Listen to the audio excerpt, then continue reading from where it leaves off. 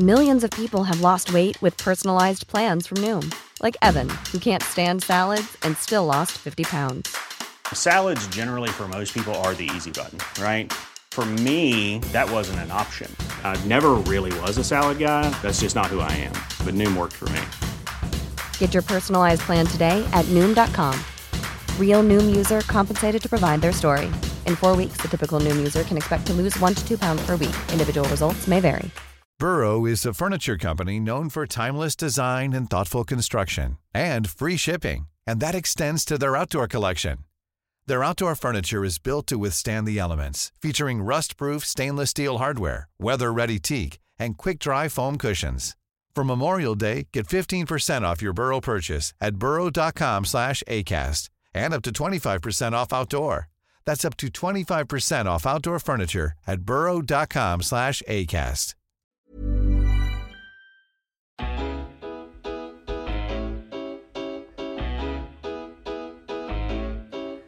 Sunderland drew yesterday with Wycombe Wanderers, 1-1. It was a bit of not a great result, not a great performance, but glad to keep that undefeated home record and our undefeated run of games together.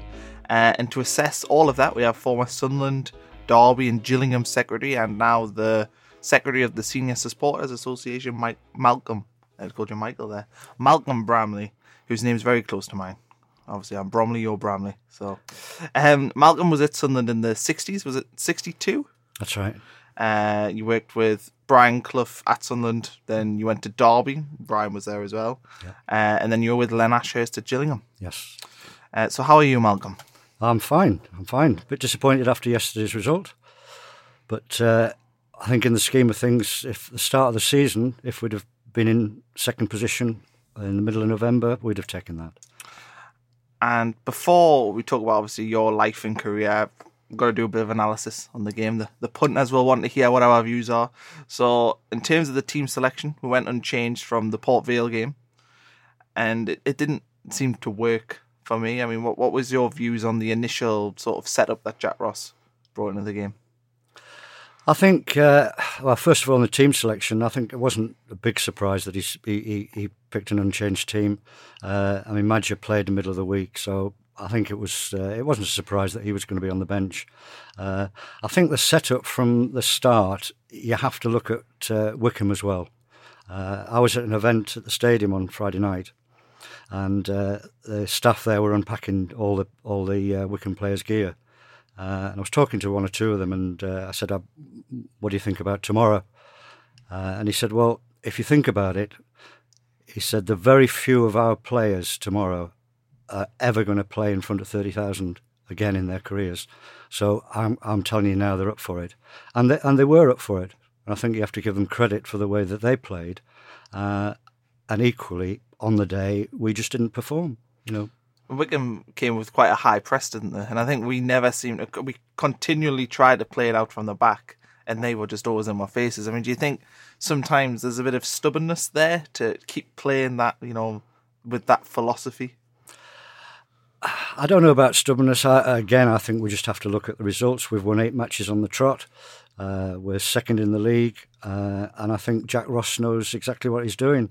And I think some days we'll come across a performance where certain key players are just not doing it on the day. I think if you look at different aspects of the game yesterday, if when McGeady was clear, if that had gone in, it could have been a completely different picture, because Wycombe would have had to come out further than they did. We could have won the game quite comfortably. I think towards the end, if the game had went on maybe another 5-10 minutes, we probably would have got the win. I mean, Max Power had one pretty much cleared off the line, and felt like we were just building a head of steam. The last 20 minutes, we were the dominant side. Yes. And it was a series. I think we had 13 corners in the end, and most of them must have came in the second half. So we were really putting them under some serious pressure. Yeah. But Matt just scored the goal yesterday. Do you think he's now sort of re-earned his place as the starting striker after Sinclair's been given a go in recent weeks? Yeah, I would play if you've got a player who's scored 11 goals. I would play him every time, without a doubt. And Sinclair, while he's a good footballer, he doesn't look like he's ever going to score, does he? He's not going to get you 15-20 goals, whereas Madger's already, edging towards that, and we're only not even halfway through the season yet. Yeah, I think Sinclair, one of those players, goal scorers need confidence. And if he got a goal or two, we might see a different player, but it's just not happening for him. And if you look at it yesterday, he didn't have one clear-cut chance. No, and I was talking about that with my friends at the game yesterday. I was saying I wouldn't be as bothered if he was going to be getting 10 chances and he wasn't scoring them, because at least he's getting the chances, whereas he never seems to get a clear run on goal. And I know that his role is to help the players around him. He's trying to supply the wingers. He's trying to supply McGeady, Honeyman, Gooch and Maguire.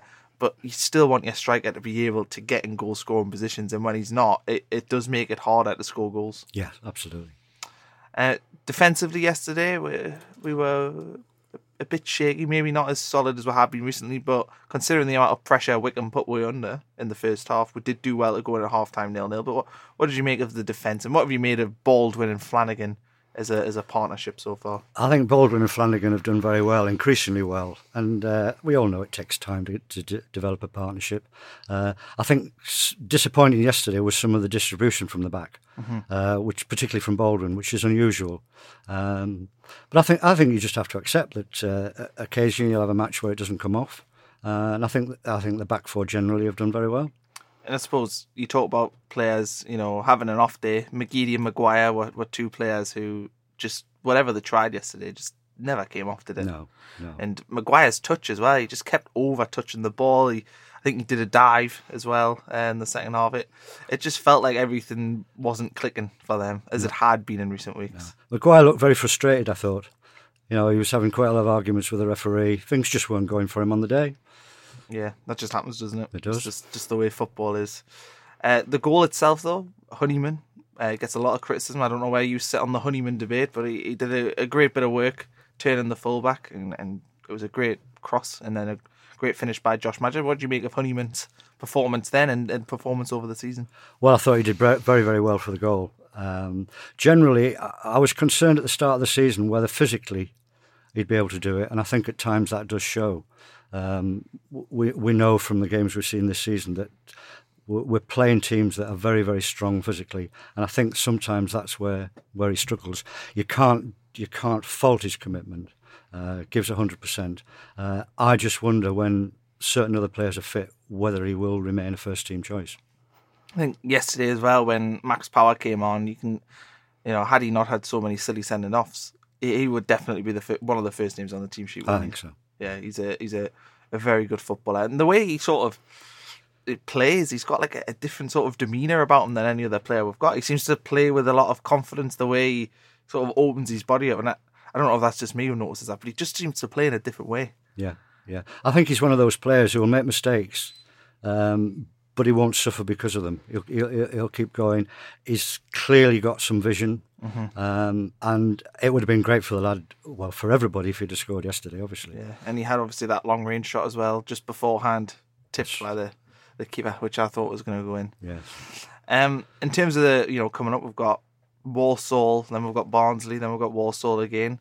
Do you think Jack Ross is going to maybe tinker with the team a little bit? I mean, Dylan McGeoch got brought off yesterday. Do we see him keeping his place if Lee Cattermole's back? Is it him and Power that go together? I mean, he's got a lot of decisions to make in them central areas, and he's got a decision to make with his striker as well, hasn't he? Yeah. Well, the good thing is he's got decisions to make. Yeah. It's not as if he's stuck with 11 or 12 and that's it, and he can't rely on anybody else. I would personally, if and when Cattermole's fit, I would play Cattermole and Power alongside. And what about Brian Oviedo? Came on yesterday. He looked good. I thought he had a silly sending off against Peterborough, but you sometimes think you've got to try and find a way of getting them quality players in the team. And do you think, while Reece James has done nothing wrong, could we see Brian Oviedo come in? Or do you keep Reece James in there? I think the important thing, whoever's playing, is you have a settled back four. And we've had a reasonably settled back four up to now. Oviedo came on, he did reasonably well. Whether he'll still be here in January, of course, is another thing. Yeah. So do you put him in as a regular full-back for the next half a dozen matches or whatever, help get his resale value up, and then his value goes up? Or do you think, well, we've got to settle back for why risk the continuity for somebody who may not be here in January? I would be very surprised if he's still in here in January if a decent offer comes in. Do you think there's other ones, maybe McGeady or Cattermole? Do you think they're possibly ones that you could go? Well, what we don't know is the full financial position. I think that there obviously appears to be still some problems with the finance, and you don't know how the owners will look at it. If they got a very good offer, a huge amount off the wage bill, compared to keeping players that are obviously going to help you with a push to promotion. I would hope, I think like a lot of Sunderland fans, I'd hope you keep your better players, but I don't think there's any guarantee of that. Yeah, and I suppose you've got to weigh up, we're in January now. If they want to be a Championship club, the money that you're going to be paying Lee Cattermole is not going to be as bad in the Championship because obviously you're at a higher level. So you've got to weigh up that sort of for 6 months to pay a bit more to then get yourself where you want to be, or do you get rid of them now and that maybe helps you bring in a couple of players who aren't as good? Yeah, and I think that's sort of what the club's got to weigh up. They've got to weigh up, yes. Yeah. And finally, one of the players who's been arguably our player of the season, John McLaughlin. What have you made of actually having a decent goalkeeper for the first time since Pickford left? Having a decent goalkeeper, just makes all the difference. I think last season, had we had a decent goalkeeper, we could have been 10 points better off. We might not have got relegated. As it happens, probably the best thing that did happen was for us to go down and start and rebuild. But without a decent goalkeeper, you've got no chance. I think he's done very well. And he would perform without any problem in the Championship. Yeah, he's definitely good enough to be at that level. SPL Keeper of the Year, which is probably similar to the Championship, isn't it? Yes. Sort of quality. So looking ahead, over the next few weeks, we do have a lot of difficult games coming up. Portsmouth, Barnsley. Do you think Sunderland will be happy to get into January in the top three, or just within touching distance, or should they be looking to be top of the league come that point? Because obviously in January they could be bringing in reinforcements, which will hopefully give you that little bit of extra fuel, so to speak, just to get you over that line. Do you think the club just needs to see out this period till after Christmas and get themselves in a position where they're still in contention, maybe a point in the top two or a point just out? Or do you think we need to be, going on another winning streak and making sure that, now is a crucial time? I think everybody would hope we'd carry on with the winning streak. If we can win home games and draw away games, then you're always going to be pretty close. I think everybody would say it'd be great come Boxing Day, the Bradford game, the push for a big crowd, that we're still in the top two. Yeah. Do you think we'll get the 40,000? I think it'll be close. Yeah, it'll be very close. Boxing Day traditionally, it's a big game. Big attendances. I know you haven't got trains, transport, etc., but if we don't get between 35 and 40,000, I'd be disappointed. Yeah, be surprised, to be honest. I can't remember last time we played on Boxing Day and didn't get a 40 plus. That's right. So you're thinking, when you're winning football games as well, people should feel more inclined to go. It's better than being in the Premier League and picking up one win in every 5 games, or as in Sunderland's case, not winning any games till the last 10. Yeah, that's what it used to be. So I think the good thing is, even after yesterday, you come out of the ground. If you compare coming out of the ground over the last 5 seasons, everybody was miserable, disappointed. This season, people are coming outside with a smile on their face. There's a buzz about it. It's good. It's just completely different, and long may it continue. Yeah. In terms of your role at the minute, what do you do as the senior supporter secretary? What does that role entail? All right, we've got a senior supporters club that meet once a month, and one of my jobs is to find speakers for the meeting. We have about 180 people normally turn up. A lot of them in their 70s and 80s who've seen massively good and bad times over the years. So I have to find speakers, and generally people from the club, like the owners or the manager, former players, media people. And it's a good meeting, and it's quite a good social outlet for some people. A lot of the people there are elderly, they're on their own. So they come along for a couple of hours, listen to the speaker, have a cup of tea, chat about football with other people at the meeting.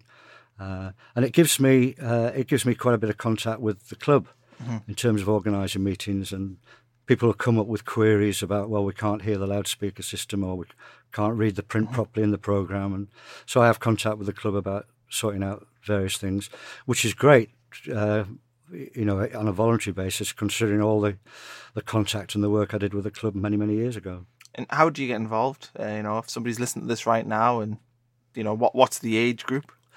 Well, the age group is over 55s.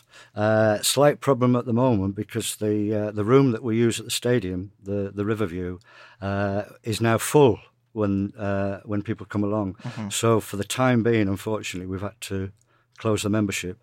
But we have got a waiting list, and hopefully when vacancies occur, then people can come along. So if anybody wants to get themselves on the waiting list, I'm sure if you can give them my contact details later on, I'd be happy to hear from anybody. And how did your role there come about? You know, how long's that supporters group existed, or were you involved in the founding of it, or were you brought in? No, it's existed since 1987. And when I came back to retire about 7 years ago to Sunderland, I found out about the meeting. I just started going to the meetings. And then the secretary there, who'd been doing it for many years, doing a great job, he had to move away from Sunderland to be closer to family. Mm-hmm. So somebody asked if I would take it on. And I've thoroughly enjoyed it. Good stuff. Okay, we're going to talk a little bit about your career now. But before we get going, have you got any initial stories you want to tell? Because I imagine you've got thousands. Well, I've got a few. I'll start with one about Charlie Hurley.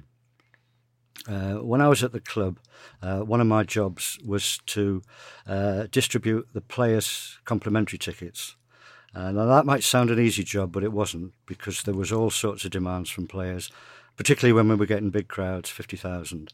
And the players used to come up with all sorts of excuses about why they wanted extra tickets. And Charlie Hurley, in particular, must have allegedly had one of the biggest families in the country. Because a couple of days before a match, he would always come up and say, "Oh, can I have an extra half a dozen? I've got cousins coming up from the south," etc., etc.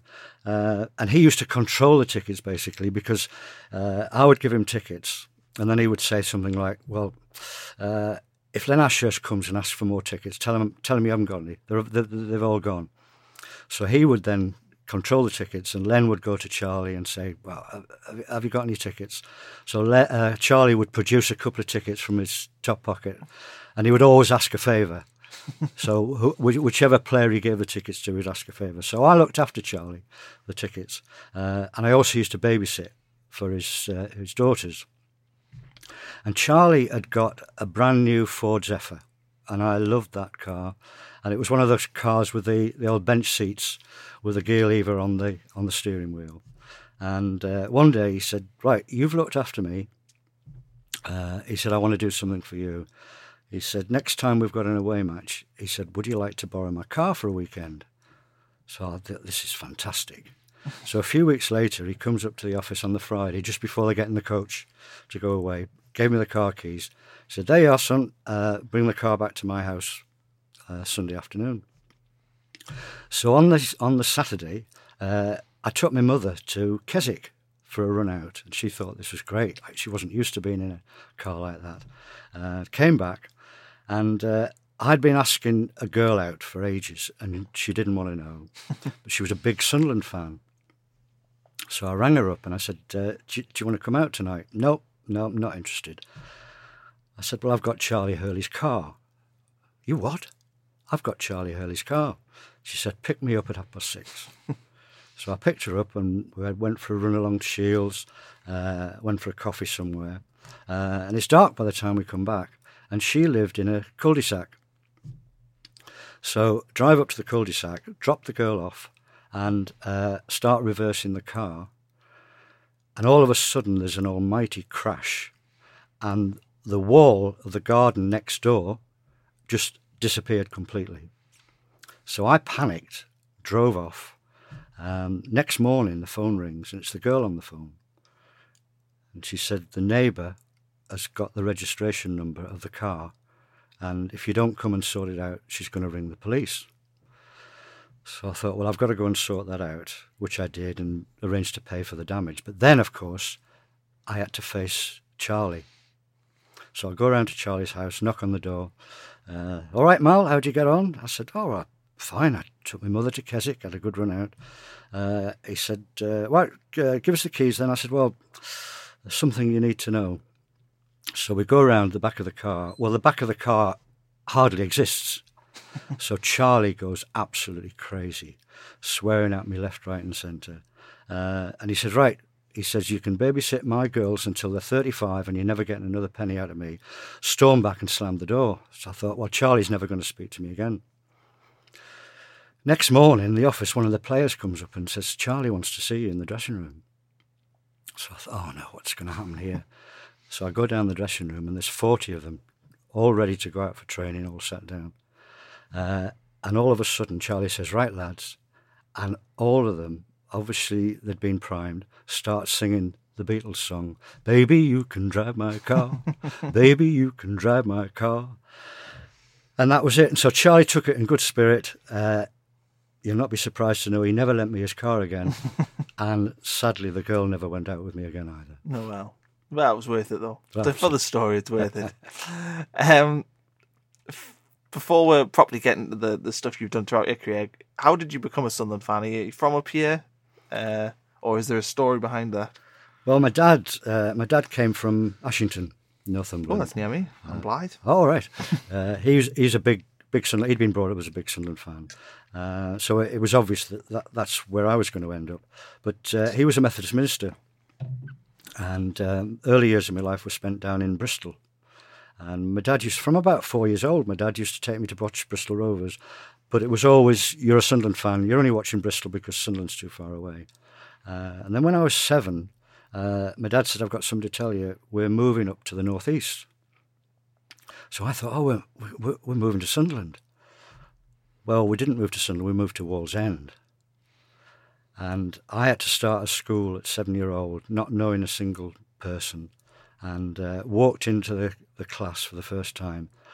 And one of the first questions I'm asked is, who do you support? Well, of course, I said I'm a Sunderland fan. Well, I got absolutely slaughtered, surrounded by Newcastle fans. And my dad always tells me I came home at lunchtime crying my eyes out because they're all Newcastle fans. And also, apparently at the time, I had a really broad Somerset accent. So they could hardly understand what I was saying. I could hardly understand what they were saying. And my dad said, if you're going to be a Sunderland fan in Wallsend, you've got to toughen up. And I had to do that. So that was the start of things. What was your first game? First game was when I was 7 against Chelsea. And my dad was a great book reader. And we used to go up to Newcastle quite regularly into what was then the covered market and look around at all the second-hand bookstores. And one day, unusually, we went into a proper bookshop. Now, my dad had always talked about Len Shackleton. He was a hero. And, of course, I'd never seen him play up to this time. We walk in the bookshop, and at the end of the bookshop, there's a man sat there with a pile of books. And my dad said, that's Len Shackleton. And he was there on the morning of a match signing copies of his autobiography. So my dad took me up, bought me a copy of the book, got him to sign it, and then he said, oh, you don't know this yet, but we're going to the match for the first time. So Len said, I'll make sure I have a good game for you, son. So we go to the match, and the first half, we're losing 3-1 at half-time, and Shaq had hardly had a kick. And I'm thinking, my dad's been going on for years about Len Shackleton. The second half, I've seen thousands of matches in my time and a lot of great players. That is the best individual performance I've ever seen in my life. And Shaq did the sort of things that my dad had talked about, you know, and that some people find hard to believe in this modern day. Mm-hmm. He was doing 1-2s off the corner flag. At one stage, he sat on the ball and pretended he was smoking a cigarette. He was doing keepy-uppies, and the Chelsea players would just stand and watch him. We won 4-3, and that, again, as I say, was one of the best individual performances I've ever seen. And I'll always remember that as my first game. How did you end up with your first role at the football club, which was an office junior? Office junior. So how did that come about? Yeah. Well, I left school at 15, hadn't a clue what I was going to do, and registered for what was then something like the Youth Employment Bureau. Had a couple of interviews at places and didn't get the job, which was very fortunate as it turned out. And I got a letter one day saying that Sunderland Football Club are looking for an office junior and we've arranged for an interview for you. So as a Sunderland fan, and by this time we'd moved from Wallsend to Sunderland, so I was watching every game. All the players were my heroes. And I thought, even to get an interview, even if I don't get the job, this is fantastic. So a nervous 15-year-old walks into Roker Park and gets shown into an office that was shared by the secretary and the assistant secretary at the time. And they were both virtually chain smokers. So I walked into this room and I could hardly see either of them for smoke. Sat down in front of George Crowe, who was the secretary. And he said, "Right, lad, we at the match on Saturday?" I said, "Yes, Mr. Crowe." He said, "Well, in your best handwriting, write down the name of all the players." So I wrote down all the name of the players. Write down the score. Write down who we're playing next week. Asked me a few more questions, and that was it. So I'm thinking, well, my dad had said, whatever you do, don't build your hopes up, because they're probably going to be interviewing quite a few people. And a couple of weeks later, the letter came inviting me to take on the job. So that was at 15 years old. So it's almost luck, isn't it? Or fate, maybe the word. Well, absolutely. And looking back over the years, I don't think I realised how lucky I was at the time. I mean, I must have been in the envy of so many people, being able to work at a football club at 15 years old and get to know my heroes. So what was your early role like? You know, what were you doing? Was it match days? Was it through the week, 7 days a week? I mean, what was the early days? Yeah, it was 6 days a week. A lot of the tasks early on were opening the post. We get hundreds of letters every day asking for autographs, asking for balls to be signed. So I had to spend a lot of time going downstairs in the dressing room, and that's how I gradually got to know some of the players. Selling tickets, partly working on the programme, ordering programmes. What I didn't realise was that at the time it was such a close-knit staff group.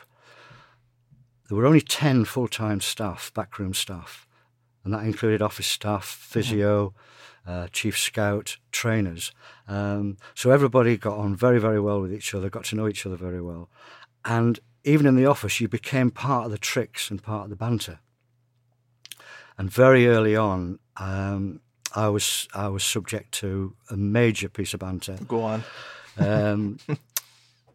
One morning, the office window was a knock on the window, and Charlie Hurley, again, Charlie.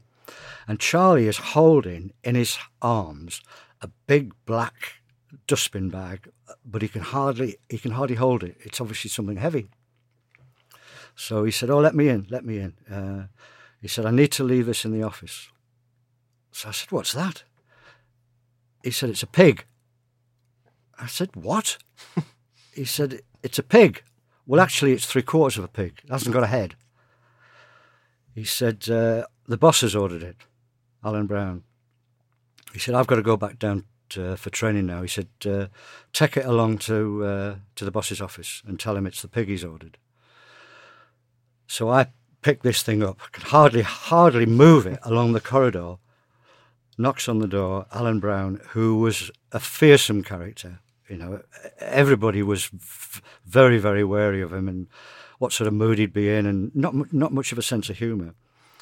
So I staggered into his office with this big back bag, and he said, "Right, what do you want?" I said, "I've got this for you, Mr. Brown." He said, "What's that?" I said, "It's a pig." "What?" I said, "It's a pig." "Well, it's 3/4 of a pig." I said, "Charlie says he's ordered it for you, and it's come from the butcher's." He said, "I haven't ordered a pig." I said, "Well, Charlie says you have ordered a pig." And of course, then I realised. And he said, "You've been had, son." He said, "Take the pig down to the dressing room and tell Charlie he can shove it up his arse." So you were subject to all sorts. You had to be very, very careful. And the players used to play tricks on each other every day, and you became part of that. You know, you'd find out that that players had come in with a decent suit, and then come back from training and the arms had been cut off. There's one day a player came, put his shoes on, and found a dead rat in the shoes. All sorts of things, You'd be a footballer. All part of team spirit. Yeah. I got to know everybody very well. I used to spend a lot of time going backwards and forwards into the treatment room, the dressing room. And Johnny Waters was the physio there, and he was a pipe smoker. Charlie Ferguson, who was the chief scout, was a cigarette smoker, and the doctor, who wasn't full-time, used to come in when he was wanted. He was a cigarette smoker.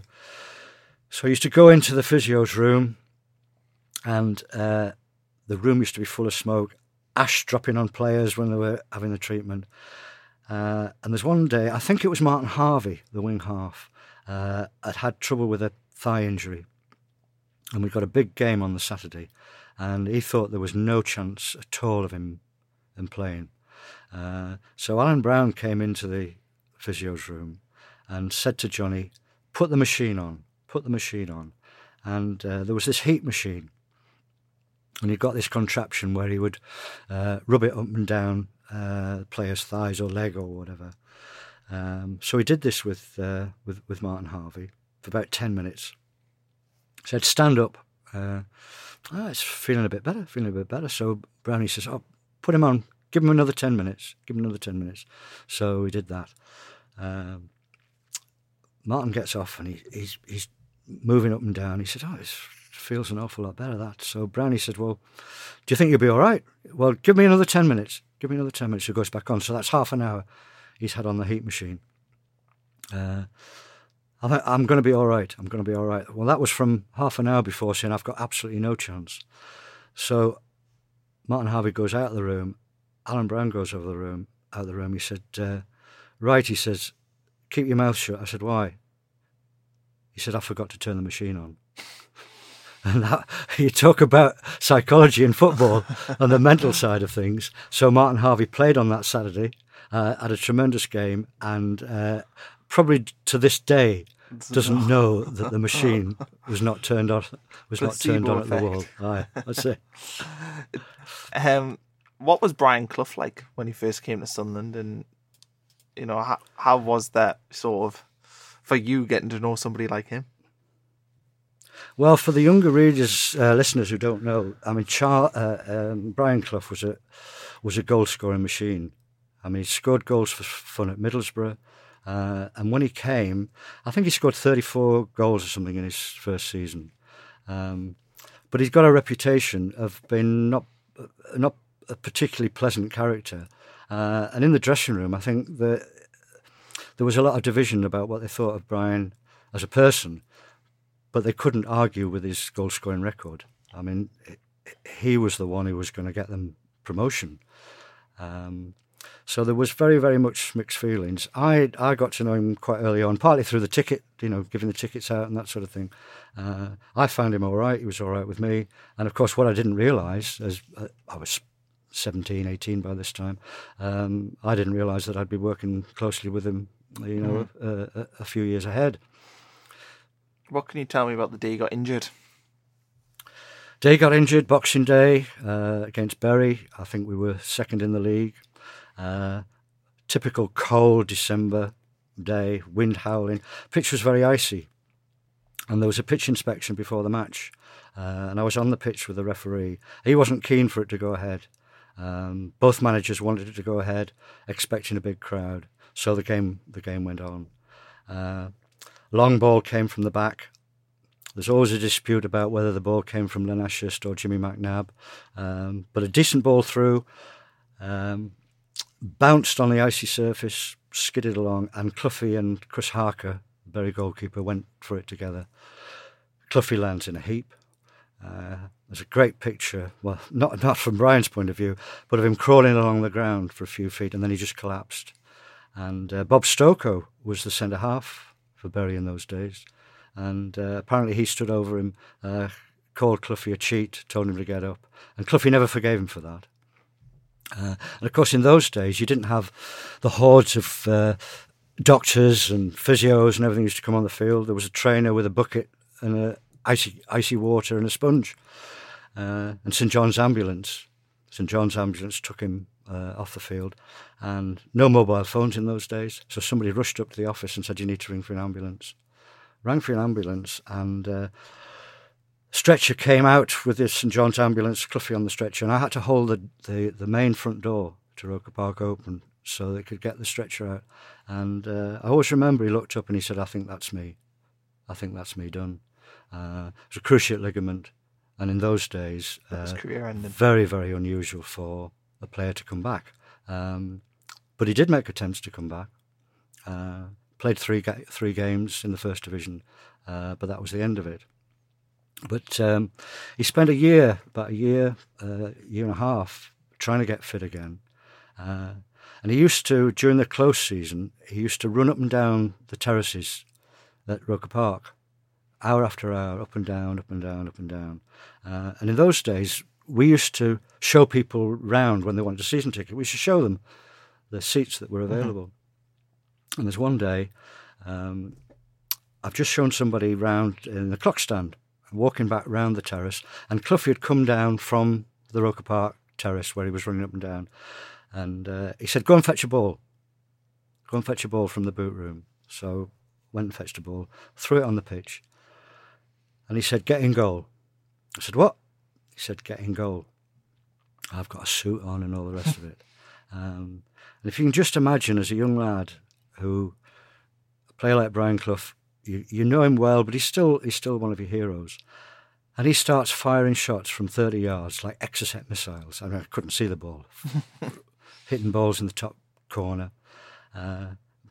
Did that for a few minutes. And then there's a shout from the tunnel. And it was George Crowe, my boss. Bramley, get yourself in here. I don't pay you to play football. Get yourself in here now." So I'm looking at Cloughie. I'm thinking, this is one of the moments in my life here. And Cloughie says, "Tell him to bugger off." So I thought, well, it's probably not going to be the wisest thing to do. So I left it about another 5 minutes and trundled back to the office, where I got one of the biggest tellings off I've ever had in my life. But fair play to George Crowe. About 2 months later, I'm in his office, and he says, "Remember when I told you off about playing football with Cloughie on the pitch?" He said, "If I'd have been your shoes," he said, "I'd have stayed out there for another hour." So he realised then what a big moment it was in my life, and a great experience. So the 1966 World Cup, I presume you must have been involved because there was games at Roker Park. What was that like? Yeah, that was a fascinating experience. To think of some of these foreign players and clubs coming to Sunderland, and one of my jobs was to be the link between the club and the media centre that was set up in the old Wearmouth Hall, going backwards and forwards. And the FA had provided, I think, about 6 courtesy cars for each of the clubs to use.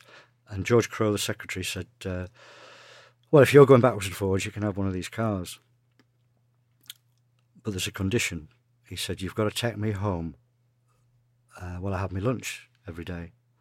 So he lived over in Barnes somewhere. So somebody trusting you with a car again. I know, it's unbelievable, really. I think he must have forgotten about the Charlie Early days. So I used to drive him home every day for lunch. He would never ask me in. I used to sit outside for about half an hour, 3/4 of an hour. Never thanked me. And I'm thinking, I'm a slave here. So I'm jumping the gun a little bit, but England get to the World Cup, obviously. And he calls me in the office one day and he said, "Right," he said, "you looked after me." He said, driving me backwards and forwards. He said, "Here's something for you." Gives me an envelope. Inside, there's 2 World Cup final tickets. And I had to hand them back because I said, "I'm sorry, Mr. Crowe, but I can't take them. My sister is getting married on World Cup final day. And she was getting married in Leeds. I was going to be an usher or something like that. So I had to turn him down. And I think I've probably spoken to my sister about 3 times since then.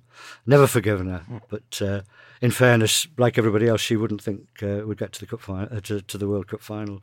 So I missed out on that. But it was a great experience. And I always remember, particularly the Italian team. And one of my jobs was to look after the Italian team on the match days to make sure they got everything they needed. And they would come in through the main entrance, all in their shiny suits and brill cream hair, looking like film stars. But the funny thing was, most of them were smoking. And they played a match, I think it was against Chile. And at half-time, one of the Italian staff came up in the office and said, "We need more. We need more." I said, What do you need? What do you need? He said, "We need more cigars and we need more cigarettes." So they take a load of cigars and cigarettes down to the dressing room. This is at half-time. For some reason, after half-time, I had to go downstairs, go in the dressing room, and the floor is littered with cigar and cigarette stubs. Nothing to be seen. So they've smoked them, they've put some in their pockets, and then they go out and play the second half. So hardly surprising that they didn't get to the World Cup final. You just imagine that happening these days. I know. Yeah. There was rumours that Steedmar Bronk used to have a cigarette, and that was just the one player of my lifetime. So. Could you tell me a bit about your experience with the Southern managers during your time? You noted down 3: Alan Brown, George Hardwick, and Ian McCall. What can you tell us about them? Yeah. Well, Alan Brown, as I said earlier, was a fearsome character. I think Cloughie modelled a lot of his managerial style on Alan Brown. Nobody argued with him. I think people at the time maybe thought he ruled with fear, but like Cloughie, he got an awful lot of respect. I suppose, like any manager, when things were going well, it wasn't too bad. When things weren't going well, then they had to watch out. On a day-to-day basis, he was fine with me. I don't think I ever remember him cracking a joke, but he was a decent manager. It's a sad day when he left because 64, we'd got promotion. All the players were on a bonus for getting promotion, and he went to the directors asking for a similar sort of bonus to the one that the players had got. The directors, for whatever reason, I don't know, refused him his bonus. And so he left, went to Sheffield Wednesday. George Hardwick took over. George Hardwick was a completely different character. Softly spoken, liked to laugh, liked the ladies. Players got him with him very well, worked hard for him. And it was a disappointment when he got the sack because we were doing reasonably well. I think we were halfway up the table when he got the sack. Ian McCall split the dressing room in half. He brought a lot of players in. He brought Jim Baxter in, who was a great wing half. But from a personal point of view, the existing players didn't like him. Charlie Hurley and Jim Baxter never got on. So you had a split dressing room that McCall couldn't control. So in McCall's time, a number of players left, and I think most people were glad to see the back of them. But all three, as far as working on a day-to-day basis with different characteristics, but I got on with them quite well. How did you end up at Derby? Derby, well, Cloughie had finished his career having played those 3 matches, and that was the end of it. He was made youth team coach for a while under George Hardwick. Didn't get on with McCall. Ended up as Hartlepool manager. And then eventually went to Derby. And out of the blue one day, the phone rang, and it was Cloughie on the phone. And he said, the secretary's leaving, the assistant secretary's leaving. I'm sacking a couple of trainers. I've sacked the groundsman. He said, how do you feel about coming to Derby and becoming secretary? And a difficult decision that was, because I was at my boyhood club. I was thoroughly enjoying my time there, but it would have meant a move up. I was assistant secretary at Sunderland at the time. It would have been a move up. So I said I would come down for an interview. Cloughie met me at Midland Station. I'd gone down on the train, and we walk into the ground, and I get shown into the boardroom. And there was, I think, 8 directors there. 4 of them down one side of the table, 4 at the other, and Cloughie at the end of the table, and they start firing questions at me. And then Sam Longson, the chairman, when they'd finished, said, well, go and have a walk around the ground and come back in. Came back in, and they said they'd like to offer me the job. So I said, well, I'll accept the offer, and I'll look forward to working with Brian. So Brian from the other end of the table said, right, son, he said, from now on, it's Mr. Clough or it's boss. So I didn't say anything. We get in the car for him to lift me back to the station. And I said, what's all this Mr. Clough boss business? I mean, I knew him so well. And he said, I've got to have total control in this club. And he said, nobody's going to call me Brian. He said, we'll probably have contact outside of working hours and go to events and all the rest of it, and that's completely different. But he said, even the directors, he said, I'm not going to have the directors call me Brian. And that was an indication of the sort of authoritarian approach he was going to take. So I started, and at the time, Derby were languishing probably about 6th from bottom in the old second division, and did reasonably well that first season. But then the second season, everything took off. We're winning matches for fun. And unusually, we lost a home match one day. I was coming along the corridor at the end of the match, and there was a tea lady there called Doreen, worked in a little kitchen, and long before the players had canteens and chefs and everything else. And she used to make, every day she used to make ham sandwiches for the players after training, and used to set out the table for the boardroom on match days. And I'm following Cloughie down the corridor, and Doreen comes out of the kitchen and she's laughing. And Cloughie just exploded. Sacked her on the spot, said, nobody ever laughs when I'm managing a team and they lose. Get out of the club now. So Doreen goes out, gets a handbag, walks out, crying her eyes out. So on the Sunday morning, we sat in the office, and I said to Cloughie, sacking Doreen, have you had second thoughts? I said, because if this gets in the press, it's not going to look very good. She's been here for 20 years. And he said, no, he said, she's laughed. She laughed. We've lost a game. Absolutely no chance. Okay, well, nothing else I could do about that. So Monday morning, I go down the corridor, go in the kitchen, and Doreen's in there making ham sandwiches. So I said, oh, what are you doing? I thought he'd sacked you. She said, Sunday morning, there's a knock on the door, and it's Cloughie at the door. The biggest bunch of flowers you've ever seen in your life. He says, what are you doing for lunch? She said, I'm not doing anything. He said, right, get your coat on. She said, he took me for the best Sunday lunch I've ever had in my life.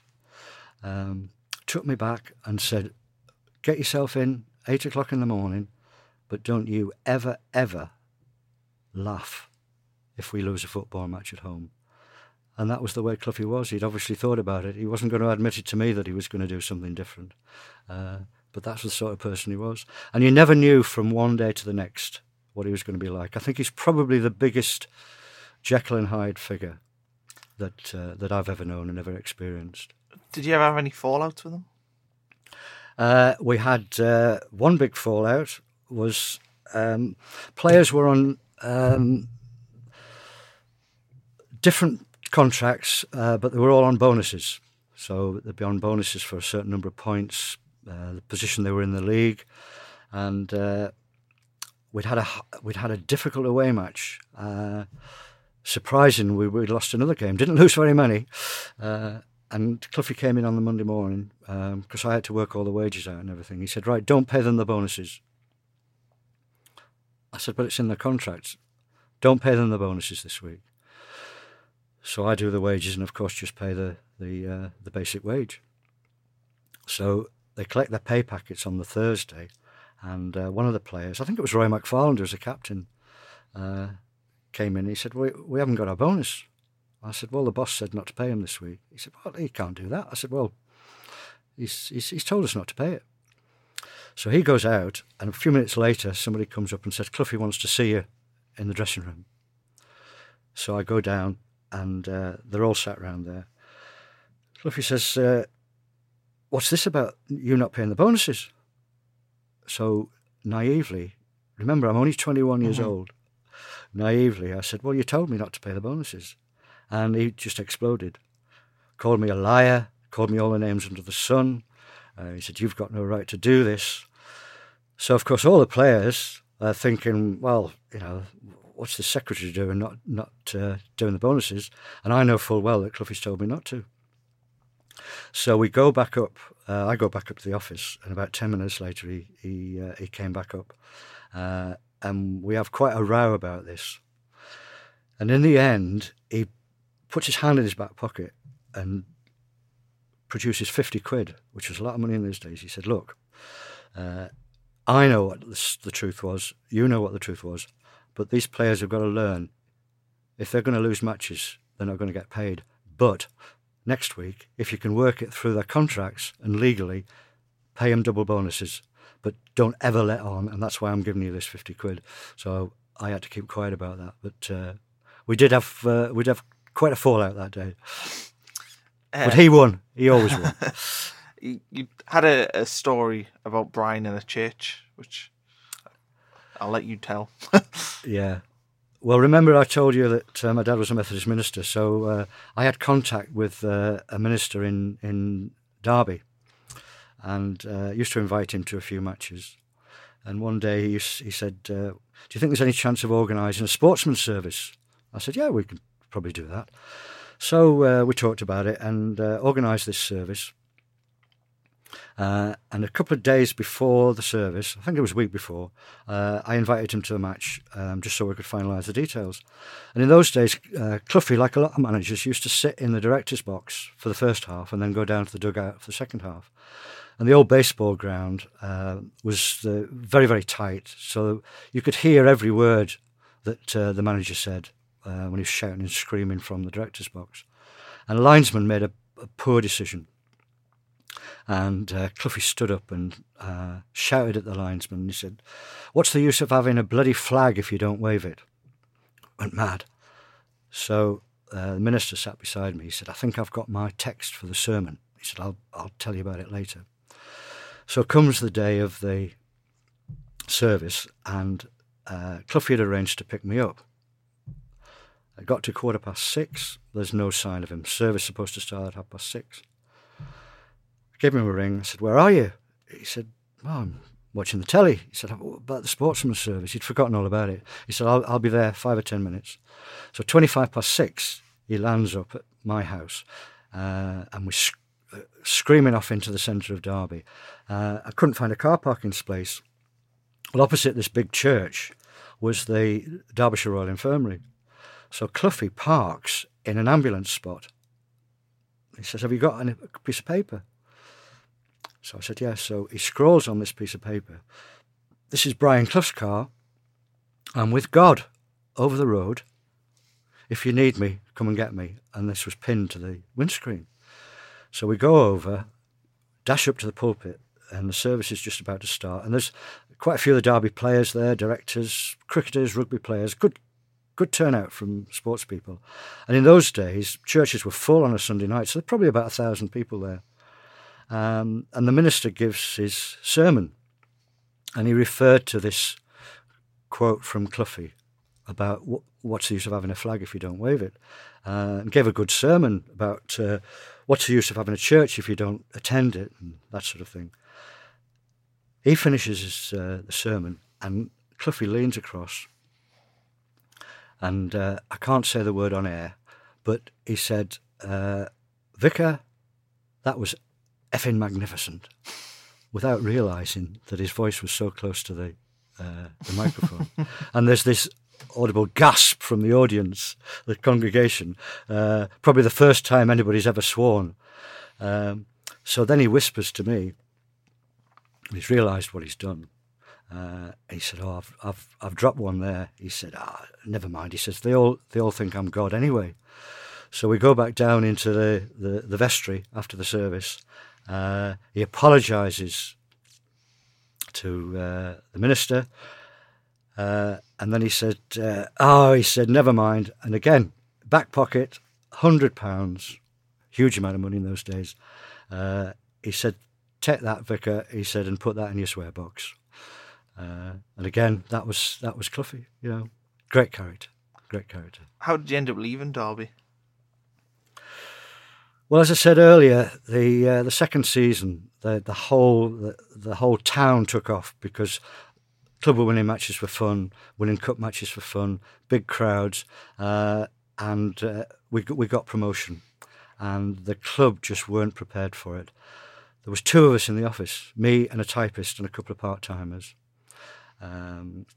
Everything was, we were working 18 hours a day, literally, 7 days a week, trying to just keep control of it. And I was absolutely tired out after this full season.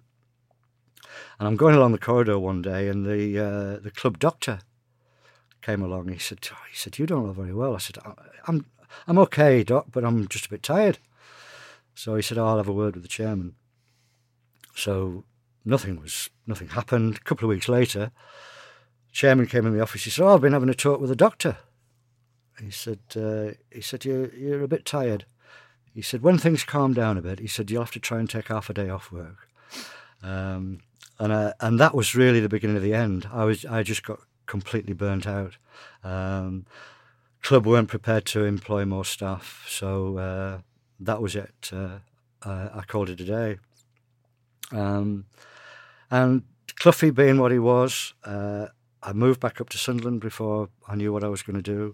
And one day there's a knock on the door, and the postman's there with a big box. Opened up the box, and there's a card in it.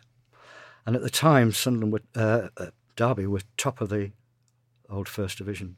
And on the left-hand side of the card was a cutout of a league table showing Derby at the top. And the inscription was, "Nice to think we were a part of this.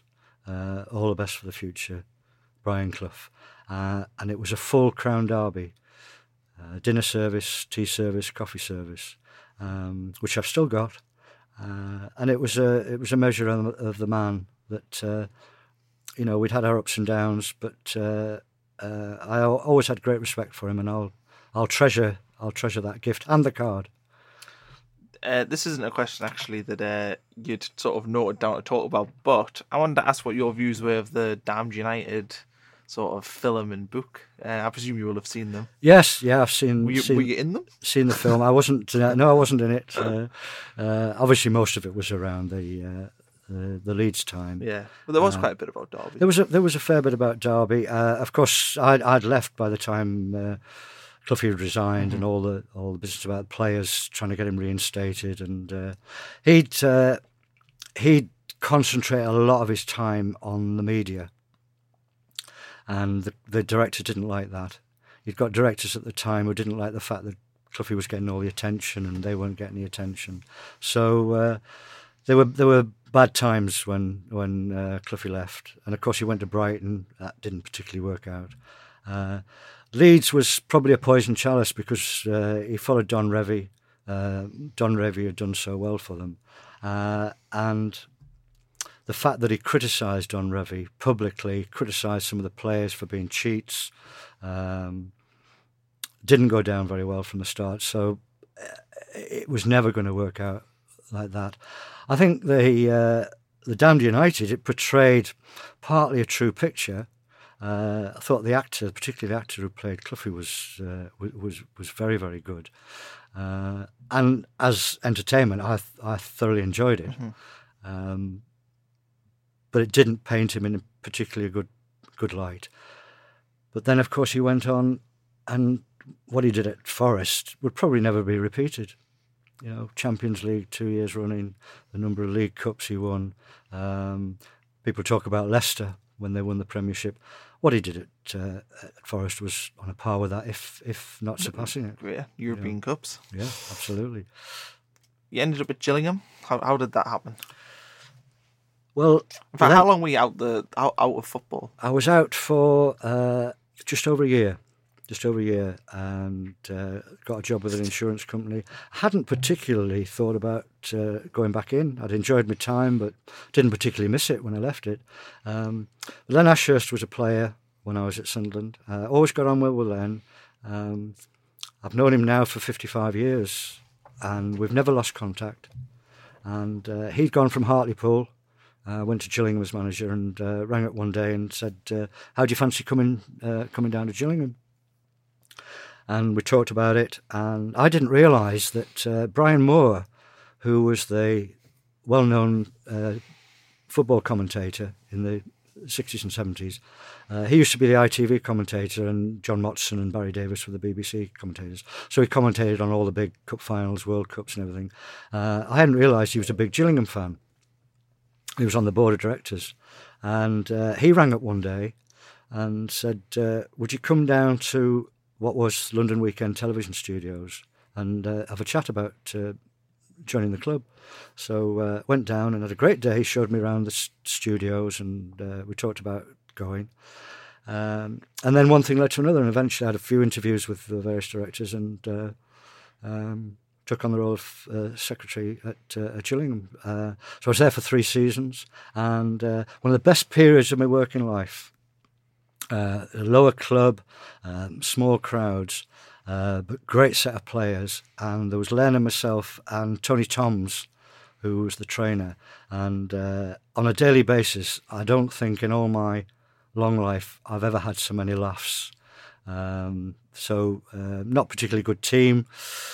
Gillingham wasn't the best place in the world to live, but for laughs, you couldn't beat it.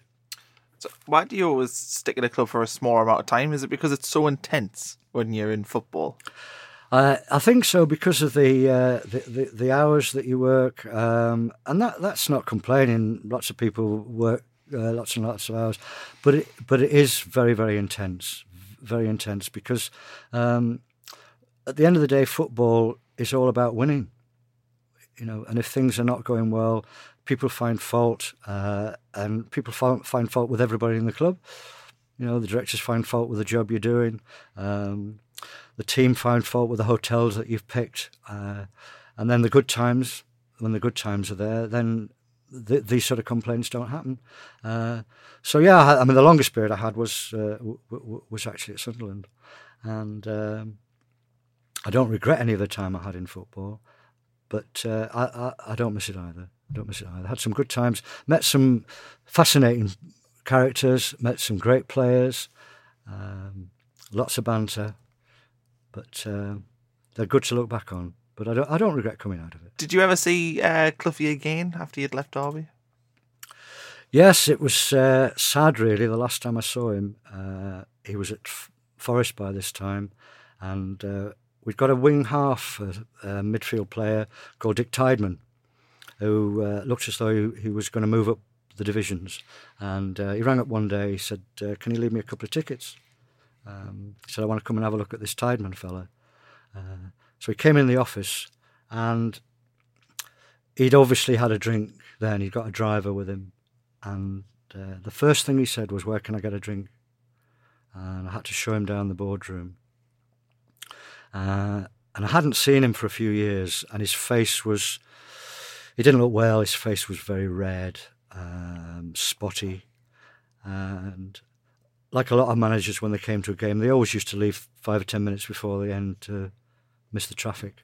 I used to sit at the back of the director's box, and 10 minutes before the end of the game, he came up, shook my hand, and he said, all the best. He said, I'll see you around. And that was the last time I saw him. Very sad the way he went, because drink ended his life, basically. And when did you retire? I mean, I presume you must have left Gillingham and went into another trade. Yes, when I left Gillingham, Len Ashurst was offered the job at Sheffield Wednesday. And him and Tony Toms, the trainer, came in one morning and said, we've got something to tell you. We're off to Sheffield Wednesday.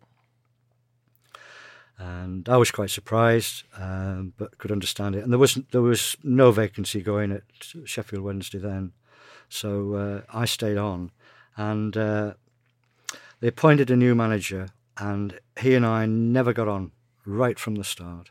There was always a suspicion from him, because I was so close to Len, that I was feeding information to Len, about how Gillingham players were progressing and everything else, and that wasn't the case. And there was one day Len was, I think they were third from bottom, Sheffield Wednesday, near the end of the season, and close to being relegated. And they were playing, I think, Southend on a Tuesday night, which was the night of the board meeting at Gillingham. And I thought, well, I'm going to go up to Gillingham, up to Sheffield Wednesday, because if they lose the match, Len's going to get slaughtered. He's going to need one or two friends around him. So I ring the chairman up and say, can I give my apologies for the board meeting tonight? Something personal. Didn't mention anything about Len because of the suspicions they had, you see. So I drive up from Kent, go to the game. As it happened, they won the game.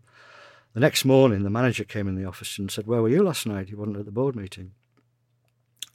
He said, you were at Sheffield Wednesday, weren't you? I hadn't a clue how he found this out. And he said, it's typical. He said, you're too close to Ashurst. I've known all along you've been feeding information.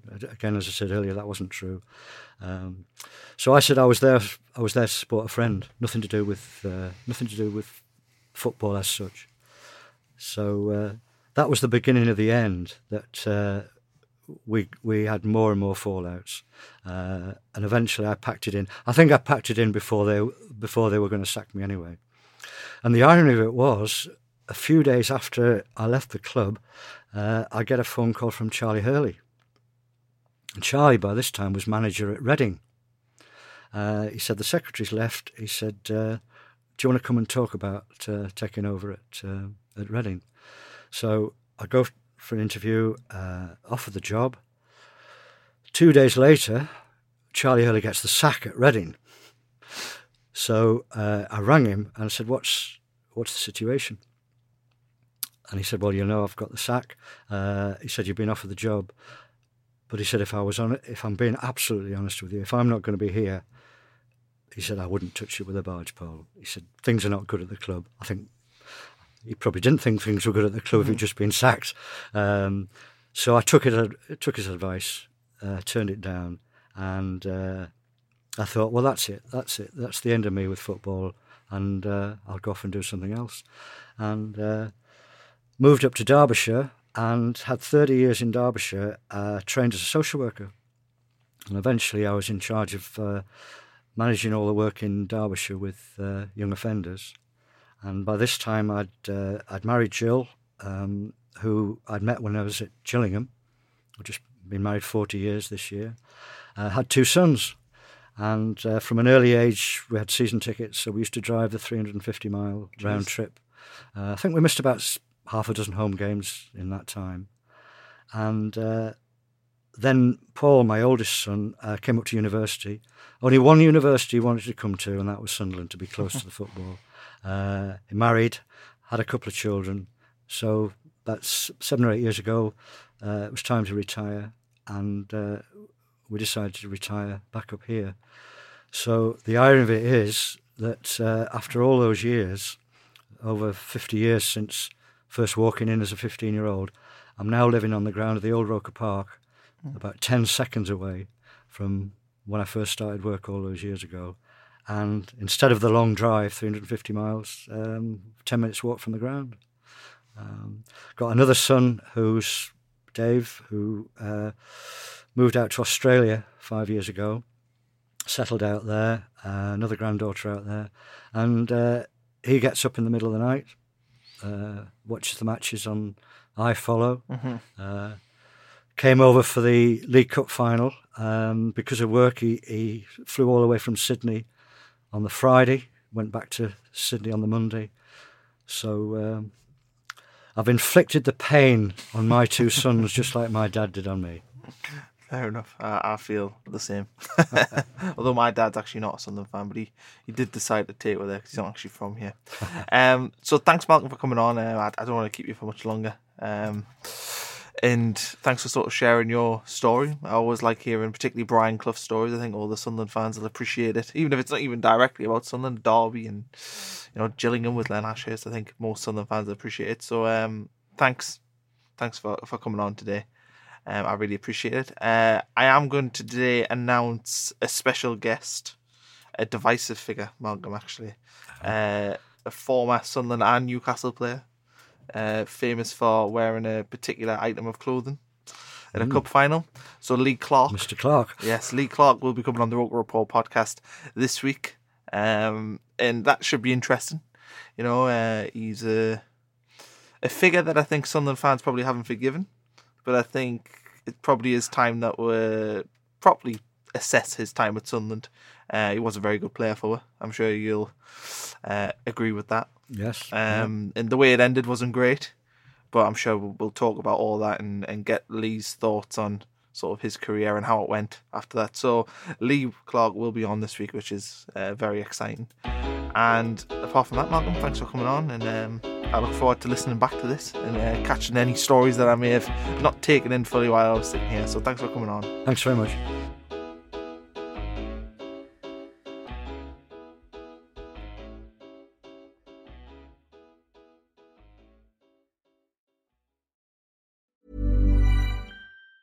Normally, being a little extra can be a bit much, but when it comes to healthcare, it pays to be extra.